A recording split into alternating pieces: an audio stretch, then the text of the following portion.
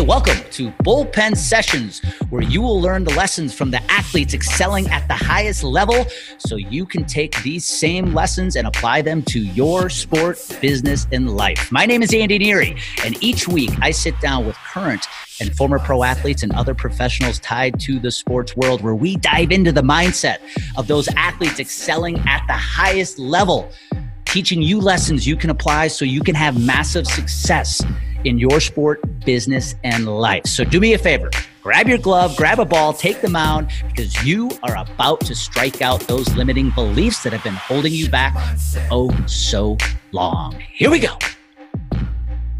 Hey, welcome back to the Bullpen Sessions. All right, if you are a baseball fan, buckle up. You are going to love this episode.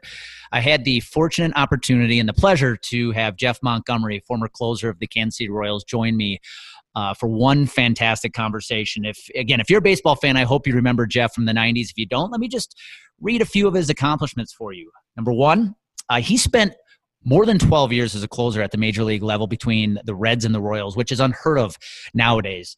He is the all-time Royals saves leader with 304 saves. He's in the Royals Hall of Fame. He was a three-time All-Star, and he won the AL Fireman of the Year award in 1993, leading the AL with 45 saves. I wanted to have Jeff on because Jeff is the definition of that undersized pitcher. Jeff was 5'11", 170 pounds. He did not throw 98 miles an hour. He had people telling him in college and at the minor leagues that it was going to be very tough for him to make it. However, by showing up every single day, by being consistent, by building a brand of exactly what you're going to get from Jeff every single day, and he's going to leave it out on the field, I got the opportunity to share the stats, the accomplishments I just shared with you. So again, this was an absolute honor.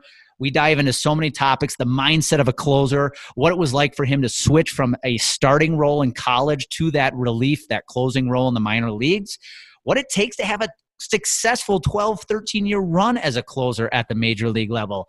And we even have some conversations about some of his teammates like Bo Ryan, Bob Boone, and Paul Splittorff.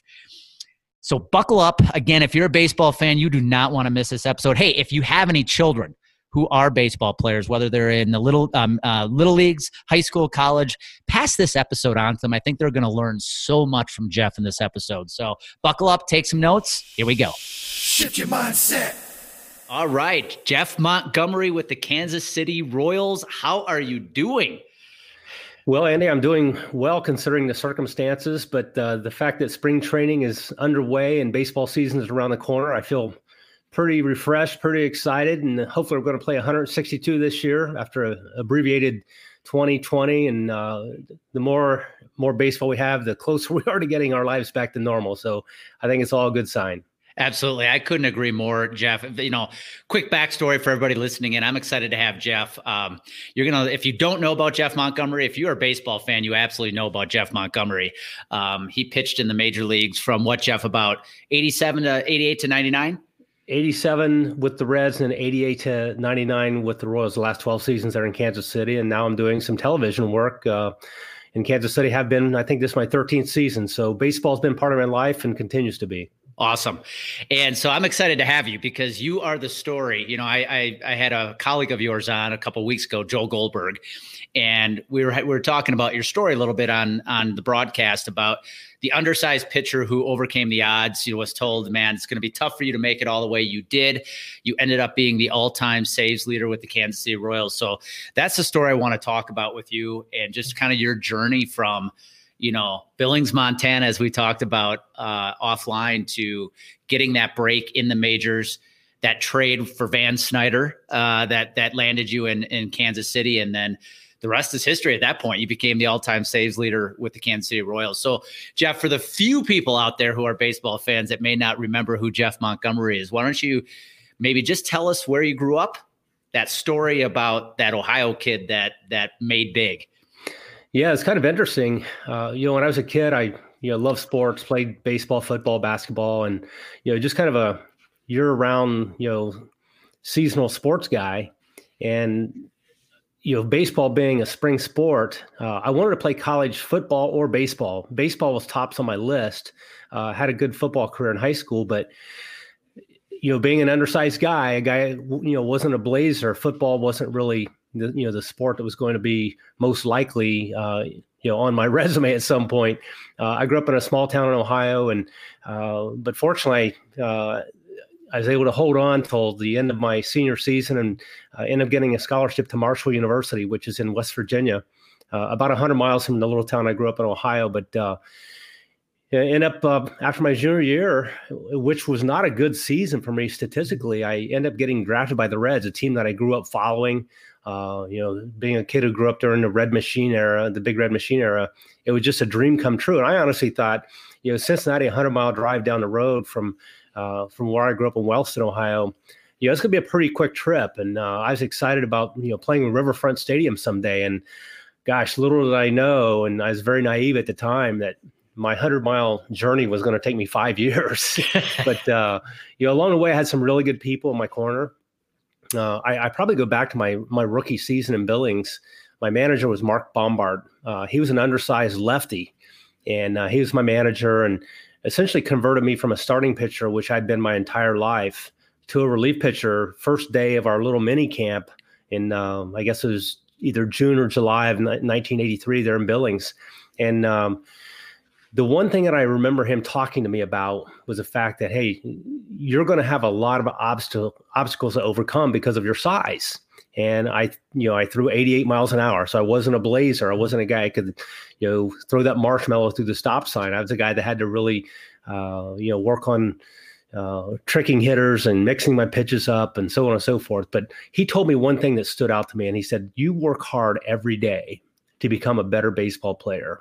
And I think you have the mindset, to overcome those obstacles, regardless of your, 5'10", 175-pound stature. You have the ability to command a baseball. You have the ability to spin a baseball.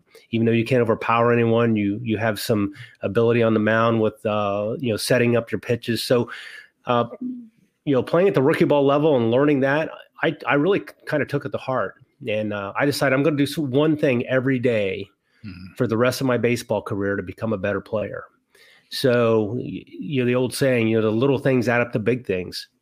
And that's really what I was able to do. And it may be, doing some extra work in the weight room. It may be, getting in that hallway at my house in front of the mirror, working on my pickoff move. It may mean, working on a better changeup. I mean, just there's an array of things you can do to improve. And I just started doing that on a daily basis and really became obsessed and focused on doing something every day to become better. And during that period of time, that 5 years it took me to, make that trip from Wellston, Ohio, down the road to Riverfront Stadium in Cincinnati, it all, became worthwhile once I put on that uniform for the first time. I walked up the tunnel from the clubhouse and I, walk on the Riverfront Stadium field, the field that I'd gone to dozens of times as a kid to watch the Reds play. Now I'm wearing a Reds uniform and playing for my favorite player of all time, Pete Rose, who was my first major league manager. There's so many things to unwrap from that story, that journey, Jeff. One that speaks right to my heart is, I had the chance to play in the Brewers organization. I grew up 30 miles outside of Milwaukee. So having that chance to go play for the team you grew up watching had to be just absolutely unreal for you. The question I want to know, and it was a struggle I had. So I was a starting pitcher my whole life. All the way through college, I get to the Brewers organization, and I wasn't a high draft pick. And as you know, the high draft picks usually are the starters. I had to resort to middle relief. In your case, you went to relief to closer role. Where do you feel like your mindset had to shift a little bit to go from the guy starting the game, knowing you have maybe a longer runway, to the guy who comes in and has to get the job done right away? Well, I think really kind of two things came into play there. One was the physical side of it. As a starting pitcher, I remember, in high school and college, I'd start a game, and I don't know, if they ever even had pitch counts that they really lived by too much back then. But, I remember I'd pitch, 7, 8, 9 innings, whatever it would be. And then for a couple of days, it was hard for me to even play catch. I mean, my arm was tired and was sore and achy. My elbow would be barking. And that's why I was a little reluctant on accepting the offer, to convert to a relief pitcher. because I just didn't know how my arm would respond. But then, from the physical aspect, it really responded well. In fact, I felt like I probably had a liver arm. I was able to, maybe get a little more life on the baseball. So the physical aspect played favorably for me. From the mental side, I like going to the ballpark every day, putting on a uniform, knowing I have a chance to be in a baseball game. And in college, it's a little different because you're playing, sometimes 3 or 4 days a week, and it's not a grind like playing professionally. But playing professionally, essentially 7 days a week, for a starting pitcher, if you don't have the luxury of being at the country club on the 4 days you're not starting, it's to me it would have been a real grind. I did have the experience of being a starting pitcher for about a year in the minor leagues, and it was so totally different for me as far as the preparation. I'm looking at going out and throwing 6, 7, 8 innings as a starting pitcher, and trying to find ways to get through that lineup more than one time. But as a relief pitcher, for me, especially as a late inning guy, I'm focused on getting 3 outs or 6 outs, however many outs I have to get that last out. I always said, as a closer, my job is to be a professional handshaker. And what I want to do is I want to be shaking my teammates' hands at the end of the game, because that means that some fashion we were able to get that last out of the game and still have the lead on the scoreboard. And that's why I really enjoyed being that professional handshaker, because most of the time, it's something that gives you that thrill of throwing that last pitch of the game and getting that very last out of the game. You talked about not having that. When you're a starter, those 3 or 4 days you're not the guy on the mound, you can go to the country club, enjoy a little bit more. When you're in the bullpen, you have to be ready every single game. And, if my research is correct, I think you ended your career at 700 games that you appeared in, which is, guys, if you're listening in, 700 games appeared in a major league career is absolutely insane. Take us into the game for a second. So as a closer, when you're out in the bullpen, and you might even did you start the game in the dugout, or were you the kind of guy that was always out in the bullpen once the first inning? No, I felt like I owed it to my teammates to be there for 9 innings. Okay. I would, my goal was to be out for the national anthem. I probably made it out for the national anthem 99.9% of the time. There may have been a time or two that I couldn't, but I wanted to be there to see that starting pitcher leave the bullpen. I wanted him to know that, hey, we got our eye on you tonight. We're here to back you if you need it. Go out and give us all you got for as long as you got. We got 6 or 7 guys out here going to, cover whatever you need for us to cover for you. But I always felt like it's important to be there for the first pitch of the game. I like that. And the one thing I learned after a while was it was important to not stay laser focused for 9 innings. And if you're going to be out there maybe in the 7th inning or the 8th inning or the 9th inning, whatever it is, it takes a little time to get yourself laser focused.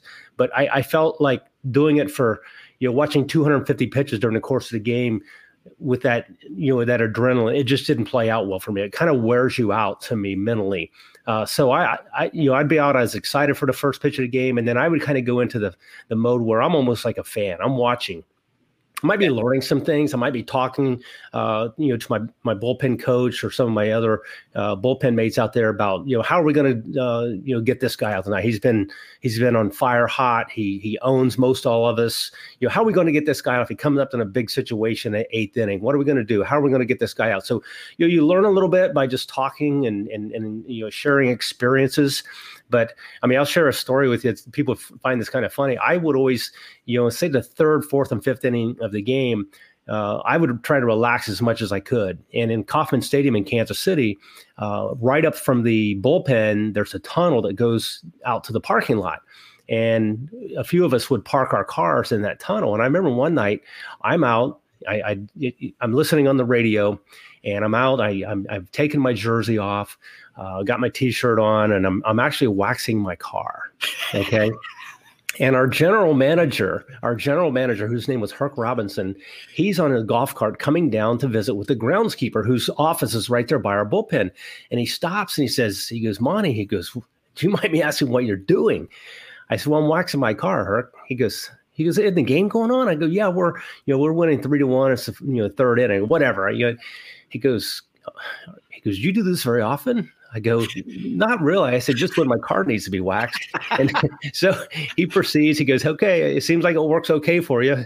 I guess you'll be ready in the ninth inning if we need you. But that was my way of just kind of getting away from the that laser focus of the game and kind of being a fan. I'm listening on the radio and cheering for my guys, and and then once the game progresses and it gets in like in a 6th, 7th inning, especially as a closer, you have a pretty good idea. If it's a 5-4 game or 6-3 game, in the 7th inning and you got the lead, there's a pretty good chance you're going to maybe see some action in that game. And that's when mentally I started to focus. That's when I could just tell my body started to change. I started to get that little nervous energy, and the adrenaline started, pouring out a little bit. And then by the time you get on the mound and do your warm-ups, you're ready to go. You're locked in. You know who's going to be coming up in the next inning. And that's when, to me, I was able to really kind of harness all of that energy and then take it onto the mound. I think that's so important. You said what you said, because especially I've never been a closer in my life, but if you are a closer and you try to stay focused all the way through, you could probably almost stress yourself out. I think mentally you would wear yourself out. Yeah. And so here's the question I have, because I think there's people who listen would love to know this. Baseball players are superstitious, right? We're creatures of habit. When would you, so knowing, Matt, take us through that game, Royals up 3-1, 3-2, 7th, 8th inning, you're probably coming in. When would you really get locked in about starting a routine to get ready? And then did you have a routine that you would go through to get yourself ready in the bullpen?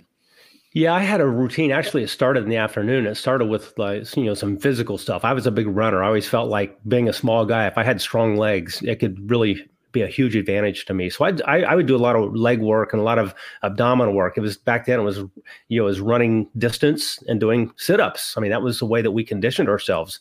We didn't use weights. We didn't do the typical stuff you see a lot of players and teams doing today. But my routine started early in the day, and people felt like I was superstitious because I had to run at 4:00. But it really wasn't because of superstition. I just learned from experience how my body reacted and what kind of recovery time I needed. So if I'd run at 4:00 and if I'm not going to pitch till 9:30 or 10, I had ample time to get myself physically ready to be 100% when I went to the game. So, it started then, but as far as the game is concerned, and my role changed over the years. It went from early on to where I might get the last out in the 7th inning and then pitch the 8th and 9th inning. So it was a very different role as far as being a closer during a lot of those years. It wasn't until probably the second half of my career until closers' roles were really more refined to just being 1 inning.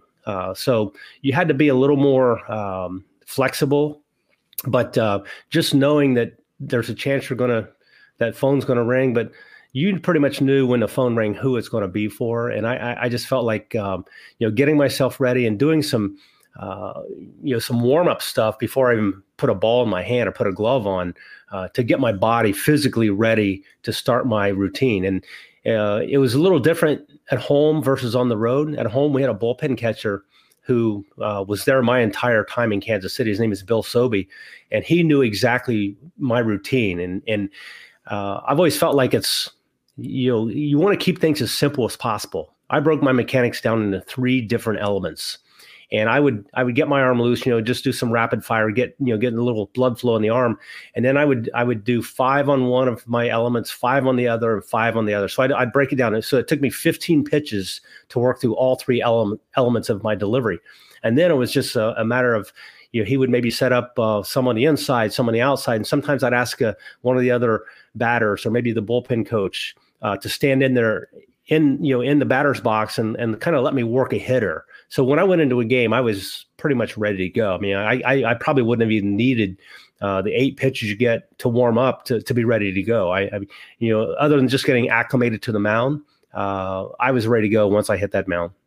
I'm gonna make you backtrack for a second, because back in, was it 89? Is that when the trade occurred from the Royals to the Reds? 88, yes. 88. I want to ask you a question, because it reminds one thing that's unique about baseball and probably sports in general. I remember I got promoted when I was in Helena. I got promoted to Ogden. Ironically, the Brewers had 2 teams in the same league that year, and I got promoted because the Ogden team was going to be making the playoffs, and they needed some more relief help. But you don't get a chance to say goodbye to people. It's like, hey, here's your bag. You're on a plane. We'll have your host family mail you everything, and you're on to Ogden tomorrow. You guys got a game. when that trade occurred, now for the baseball diehards out there, I want to tell you, I think this is one of the more lopsided trades nobody ever talked about. Jeff Montgomery gets traded to the Royals for Van Snyder. Jeff Montgomery goes on to be the all-time saves leader for the Kansas City Royals.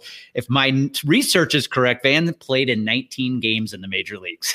Yeah, that sounds right.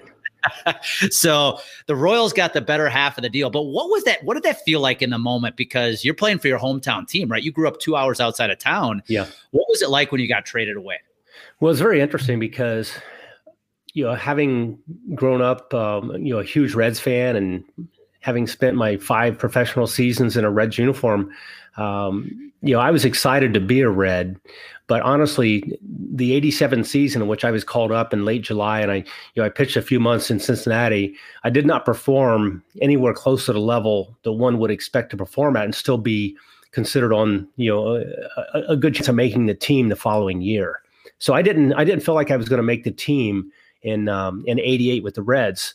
My bags were packed, ready to go to spring training camp. And it was just about maybe a week or two before spring training opened up. I get a phone call from the Reds farm director. His name was Chief Bender. And Chief said, "Hey, I got some news for you. You were traded today to the Kansas City Royals." I was the happiest baseball player on earth because I think, hey, gosh, I'm going to a team I'd never heard of, like Bud Black and Mark Gubicza and Charlie Lee Brandt and Steve Farr, all these guys who eventually became my teammates.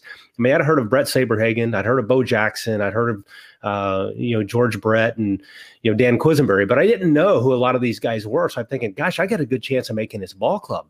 So I got traded and I was very excited. I go to spring training a week or two later, and one of the first people that I met was our general manager at the time, John Sherholtz. And John Sherholtz welcomed me to the Royals, said, "Happy to have you along." He said, "Hey, we've looked at your numbers, in the Reds organization. It's both a reliever and a starter. We feel like you're more cut out to be a reliever. We're going to send you to Omaha to be our closer in Omaha." So my bubble was burst, really literally 20 minutes into my my first day in a Royals uniform, because I thought I was going to make the club, and the general manager tells me I'm going to Omaha already. But fortunately, I had a really good spring training camp. I kind of made it tough on them to send me down. I went down for a short period, and then I was called up late May, I believe it was, of '88, and I stuck in Kansas City for the next 12 seasons. So I got a question I want to ask you. It's off the subject of your career. But I asked Joel Goldberg in the interview we did about the one player he wishes he would have broadcast for that he didn't. And he said, hands down, Bo Jackson. He said, people still talk about Bo Jackson today. You got a chance to play with him. What was it like, to play with a guy that is that much of an athletic specimen?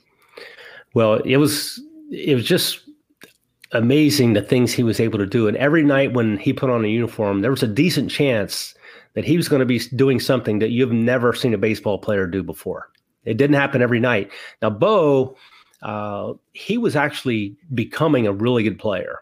He had enormous ceiling. He did some spectacular things in the early part of his career, but he was not a great outfielder at the time. He could throw a guy out from the warning track, but he could also misplay a ball, a routine, a routine single. He may play into a triple.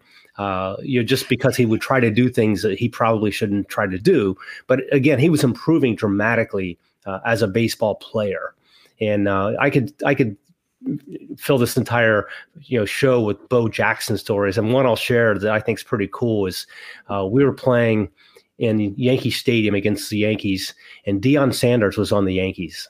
And Bo hit 3 home runs in this game. Bo hit 3 consecutive home runs in his 3 plate appearances. Deion Sanders comes up later in the game, and Deion hits a little flare in the right center field. And Bo comes from center field, and he dives like Superman to catch this baseball. And it just goes under his glove, and the ball rolls to the warning track. And Deion's so fast, he obviously scampers all the way inside the park, home run. So, 2 multi-sport guys, are making, big headlines during the game. We end up winning a baseball game. So now Bo, as a result of that attempted catch, he separates his left shoulder. He goes on the disabled list for 6 weeks. Now, 6 weeks later, he comes back. I remember it's a Sunday afternoon. We're playing the Seattle Mariners, and Randy Johnson's on the mound. And the first pitch that Bo Jackson saw after 6 weeks on the DL, he hit at 452 feet for his 4th consecutive plate appearance with 4 home runs.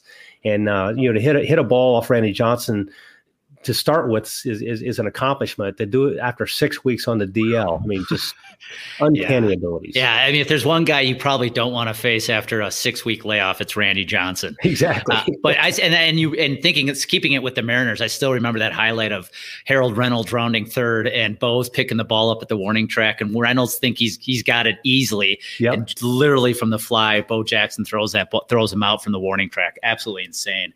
Yes, it was. Let's go back to your career, because I think one thing that makes you unique too as a closer is, you see the guys now who are closing, throwing 100 miles an hour, and they're just coming with the gas. Maybe they've got a curveball once in a while, but they're coming, Mariano Rivera, 1 pitch. You actually had like a 4-pitch repertoire as a closer, which is very unique. How do you think, where again, most people view closers as that one go-to pitch, one pitch guy that I'm going to come in, exactly what's coming. How do you think having that 4-pitch repertoire really helped your relief career, your closing career? I think the ability to throw all 4 of my pitches in any count, it was somewhat of an equalizer. I threw a lot of fastballs by guys that were, 90 miles an hour, 88 to 90 miles an hour. I could throw a ball by a guy because he's got to protect against my slider. It might be 3-1, and I know a guy's sitting on fastball, and I can throw my slider. It looks like a strike. He swings, he pops it up, he grounds it out, or he misses it. Now I'm 3-2, and he's thinking, what's coming next?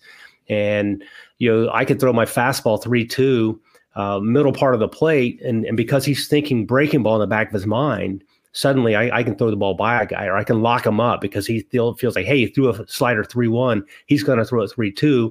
And it just, that ability to throw all of my pitches in various counts and situations, that was my forte, essentially variety. Had to surprise him, trick him, whatever you want to say. But it was fun doing it. I mean, there were times I would have a guy miss a pitch, and I'd have to almost contain myself from laughing. I was so happy and so excited that here's my 88 fastball. I just threw by, Jeffrey Leonard or Chili Davis, or some really good hitters at the time. But having them thinking about one pitch or the other, I always felt if I hadn't thinking about 2 different pitches, I've got a huge advantage. And I think what you just said is important, because in an era today where it's all about gas, right? You see every relief pitcher that's coming in these days seems to be throwing 96 plus. You talked about a very overlooked part of, as a guy myself who threw maybe 90. When you have good off-speed stuff, that 90 can quickly look like 95 or 96. Oh, for sure. And the other difference was, as you mentioned, doing TV now. I know the scouting reports. I know all the metrics on almost every pitcher that we play against, and the players that are on our team in Kansas City. It's rare to see a pitcher that does not throw north of 95 miles an hour. I mean, it's rare in today's game. Now, in my era, I mean, there were like a handful of guys. I mean, there was obviously Nolan Ryan and Roger Clemens and Pedro Martinez and Randy Johnson, and maybe a handful of other guys that threw 95 plus. But there were nowhere near the amount of players back then that throw as hard as players do today. So, if I could find a way to get an extra mile or 2 with life, that was great. But I didn't feel like I needed it. One thing that I was taught really early in my career is actually my second season with Royals, 1989. I was in spring training camp, and my catcher, a new catcher who was an old timer named Bob Boone, he had come over from the Angels to be on the Royals team, and he was catching me in spring training right toward the end of camp, and I was going to pitch the 7th inning and maybe the 8th inning. I come in, I'm in a dugout. He said, "What do you want to work on today?" And I said, "Well, what do you think?" And he goes, "Well, here's the deal." He goes, "Your stuff's pretty good. Your command's pretty good. Neither one are great." He goes, "But I think I can make them great for you." I'm like, "Okay, how are you going to do that?" He goes, "I'm going to set up right in the middle of the plate." He goes, "I don't want you to worry about the inside corner, the outside corner. I want you to worry about the bottom corner of the strike zone." So in other words, the bottom of the zone. And he set up right down the middle. I ended up going 10 batters. I got 9 batters out. I probably threw 30 to 35 pitches, and it was the easiest 3 outs, easiest 10 outs, 9 outs that I ever got.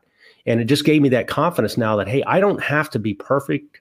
And a lot of guys pitch backwards. A lot of guys throw that really nasty pitch on the first, pitch of the appearance, and now they're down 1 ball, no strikes, and they kind of pitch backwards. And I pitch backwards a lot, where I would throw the really the get me over pitch early instead of late when I'm behind in the count. So just setting pitchers up and understanding your stuff. And I think experience is so important. You learn that you don't have to be laser sharp with regard to your command if you're down in the strike zone.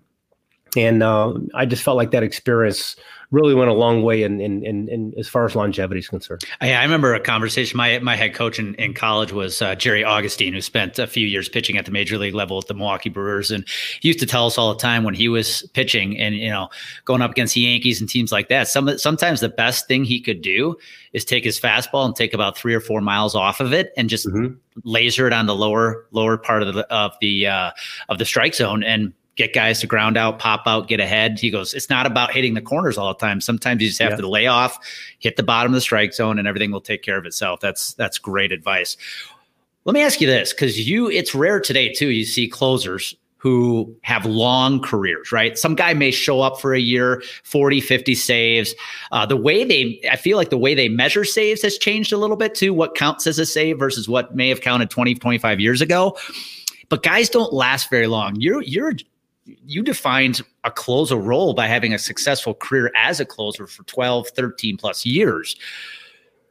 What do you think separates, if you had to guess, the guy, somebody in your role, a Mariano Rivera role, these guys who are career closers versus the closers we often see today that have an awesome 1, 2, maybe 3-year run, and then all of a sudden you see them fade as quickly as they came about?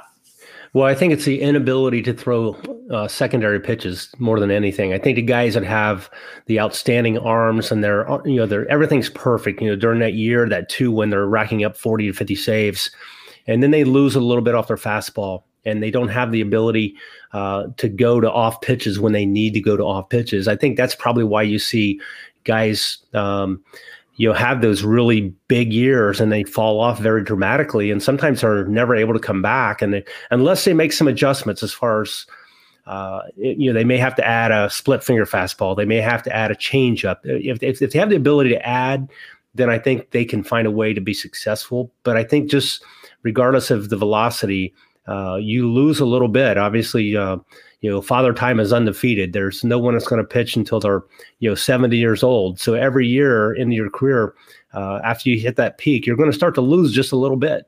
And as you start to lose a little bit, if you can't adjust, and not just pitchers, but I think all players, you have to make the adjustments if you're going to be able to stay at that same level. So if you had to, Jeff, wrap up your career in a statement or two, again, think about, here you were in Ohio, 5'11", 170 pounds, didn't throw 95 miles an hour. There's 5'9" guys today that throw 98, 99. And now we look at the back end, when all was said and done, 304 saves, all-time saves leader for the in Kansas City Royals history, in the Kansas City Royals Hall of Fame, 3-time All-Star, Fireman of the Year award when you had his 45 saves. Like, you had one phenomenal career. If you had to wrap it up in a statement or two, what would you say allowed you to have the career you had? Hard work and consistency. I think a manager, what he wants from a player, he wants to know what he's going to get on a daily basis. And then he wants to know what he's going to get on a seasonal basis. And I think what I was fortunate to be able to do was work really hard and be that consistent performer.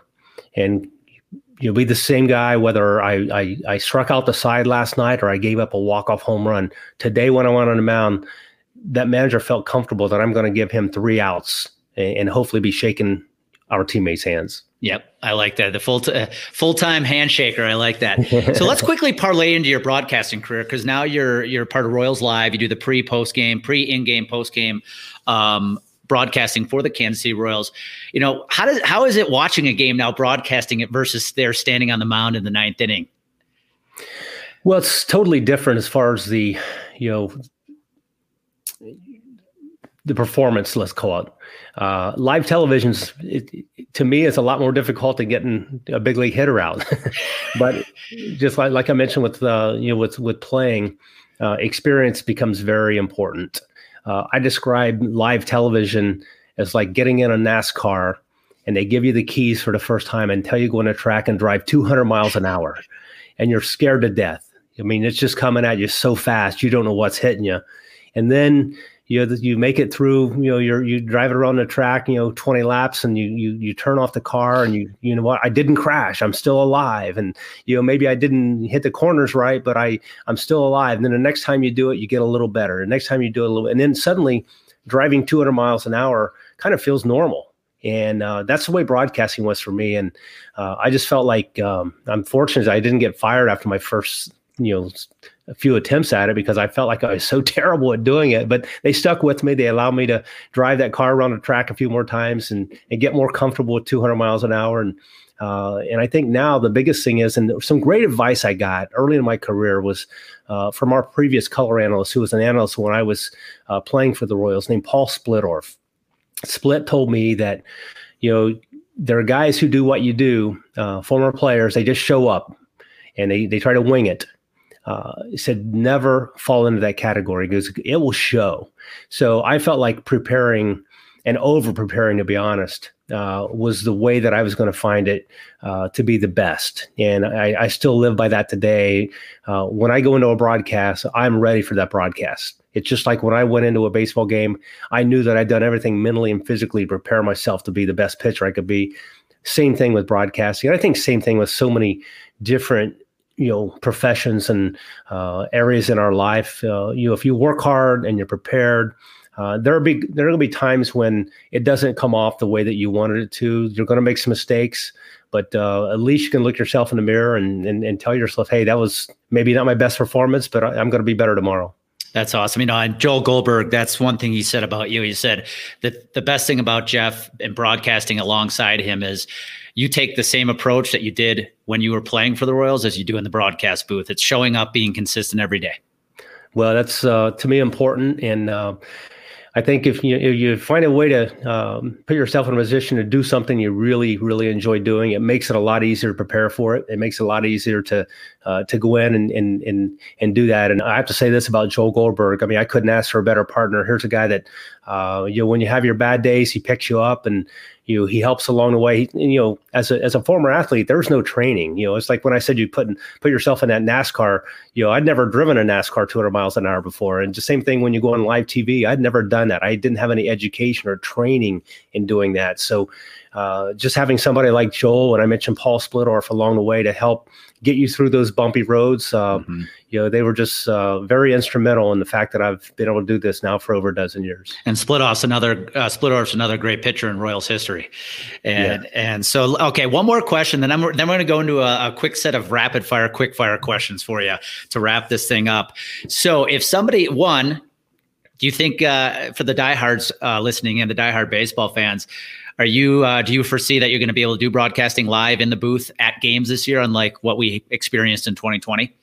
I think it's going to be a lot like 2020. I think we'll be in the booth live for home games. I think we'll be in the booth doing it from video when the team's on the road. I think they're still going to be very protective of our players and just make sure there's no chance that anyone from the outside, regardless of their affiliation, has any chance to kind of disrupt the season. But I think the deeper we get in the season, the better chance that we may be getting closer to being back to normal, where our broadcast crews may travel to the city where the team's doing the game. Awesome. And my last question that I wanted to ask you was, for that high school pitcher listening in, or that college pitcher at a mid-major program like a Marshall or a UW Milwaukee, who is 5'10", 5'11", doesn't throw 98 miles an hour, and everybody is telling them that, it's going to be very hard for you to make it to the next level. What advice would you give that kid right now? I would say they are correct. It's going to be more difficult than the guy that's 6'5" and has the bionic arm. But do one thing every day to become a better player, and about anything is possible.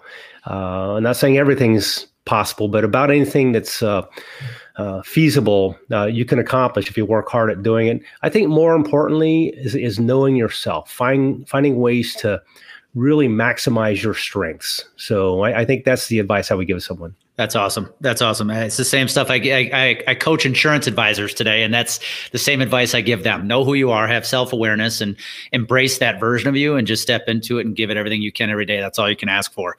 Yep. So let's wrap up, Jeff. 5 quick fire questions. The first answer that comes to your head is all I need to hear, but you might have some good ones right off the bat. So, toughest batter you ever faced?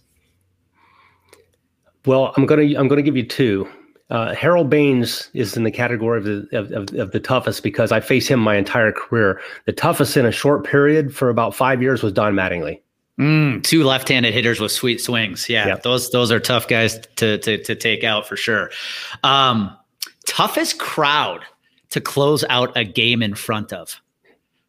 It was it used to be called Jacobs Field in Cleveland. When they had those guys in the 90s, the Tomes and the Alomars and, all the Albert Bells and Kenny Loftons, all those guys, they had like 500 consecutive sellouts. That was the toughest place to get the last 3 outs of the game. That's awesome. I could imagine that. And I think they even had the guys beating the drums, and it was chaos. Okay. Bottom of the 9th, 2 outs, full count, bases loaded. What pitch you going to? What's the count? Full count. Slider. Like it. Okay. That's confidence right there. Did you have entrance music when you were playing? Yeah, it's kind of interesting. I love music, and I loved Elton John. And one of my favorite songs was Rocket Man. So they asked me, my favorite song is Rocket Man. So they started playing Rocket Man when I'm coming in games. My wife tells me, she goes, people are going to fall asleep listening to Rocket Man when you come into a game. So I changed it to AC/DC Thunderstruck. Oh, yeah. Doesn't get better than that. Nice. I really like that one. All right. Last question. Now let's flip it to your broadcasting career. What's your favorite stadium besides Kauffman? What is your favorite stadium to broadcast a game from today? Probably Pittsburgh. The views from they really kind of messed up the press box in Pittsburgh. They put the press box like on the very, very, very upper deck. I mean, it's as high as up. It's on top of the stadium, right? But you look out over the over the ballpark. You have to see binoculars so you see the numbers on the outfielders. But just the view and the vista from looking behind home plate out over the Allegheny River and the skyline in Pittsburgh. It's pretty cool. I've never visited, but that's definitely on the bucket list because I've heard nothing but magical things about it. So, well, Jeff, this was very, very appreciated. I'm so grateful you took the time to be here today. If you guys, anybody listening in, if you're a young athlete, you're in business, whatever, take this advice from Jeff. The reason I wanted to have Jeff on is he was an undersized pitcher, as was I. Everybody told him it would be very difficult for him to have massive success. But at the end of the day, he ended up a Royal Hall of Famer, all-time saves leader, 3-time All-Star, on and on and on. And most impressive, Jeff, 700 appearances in Major League games, which is absolutely insane. So, Jeff, one more time, thank you. Andy, you're very welcome. Anytime I can be a part of your show, I'd love to do it. Thank you. And guys, for listening, and you know what happens when confidence and clarity collide, massive action happens. So go make it happen today. Shift your mindset.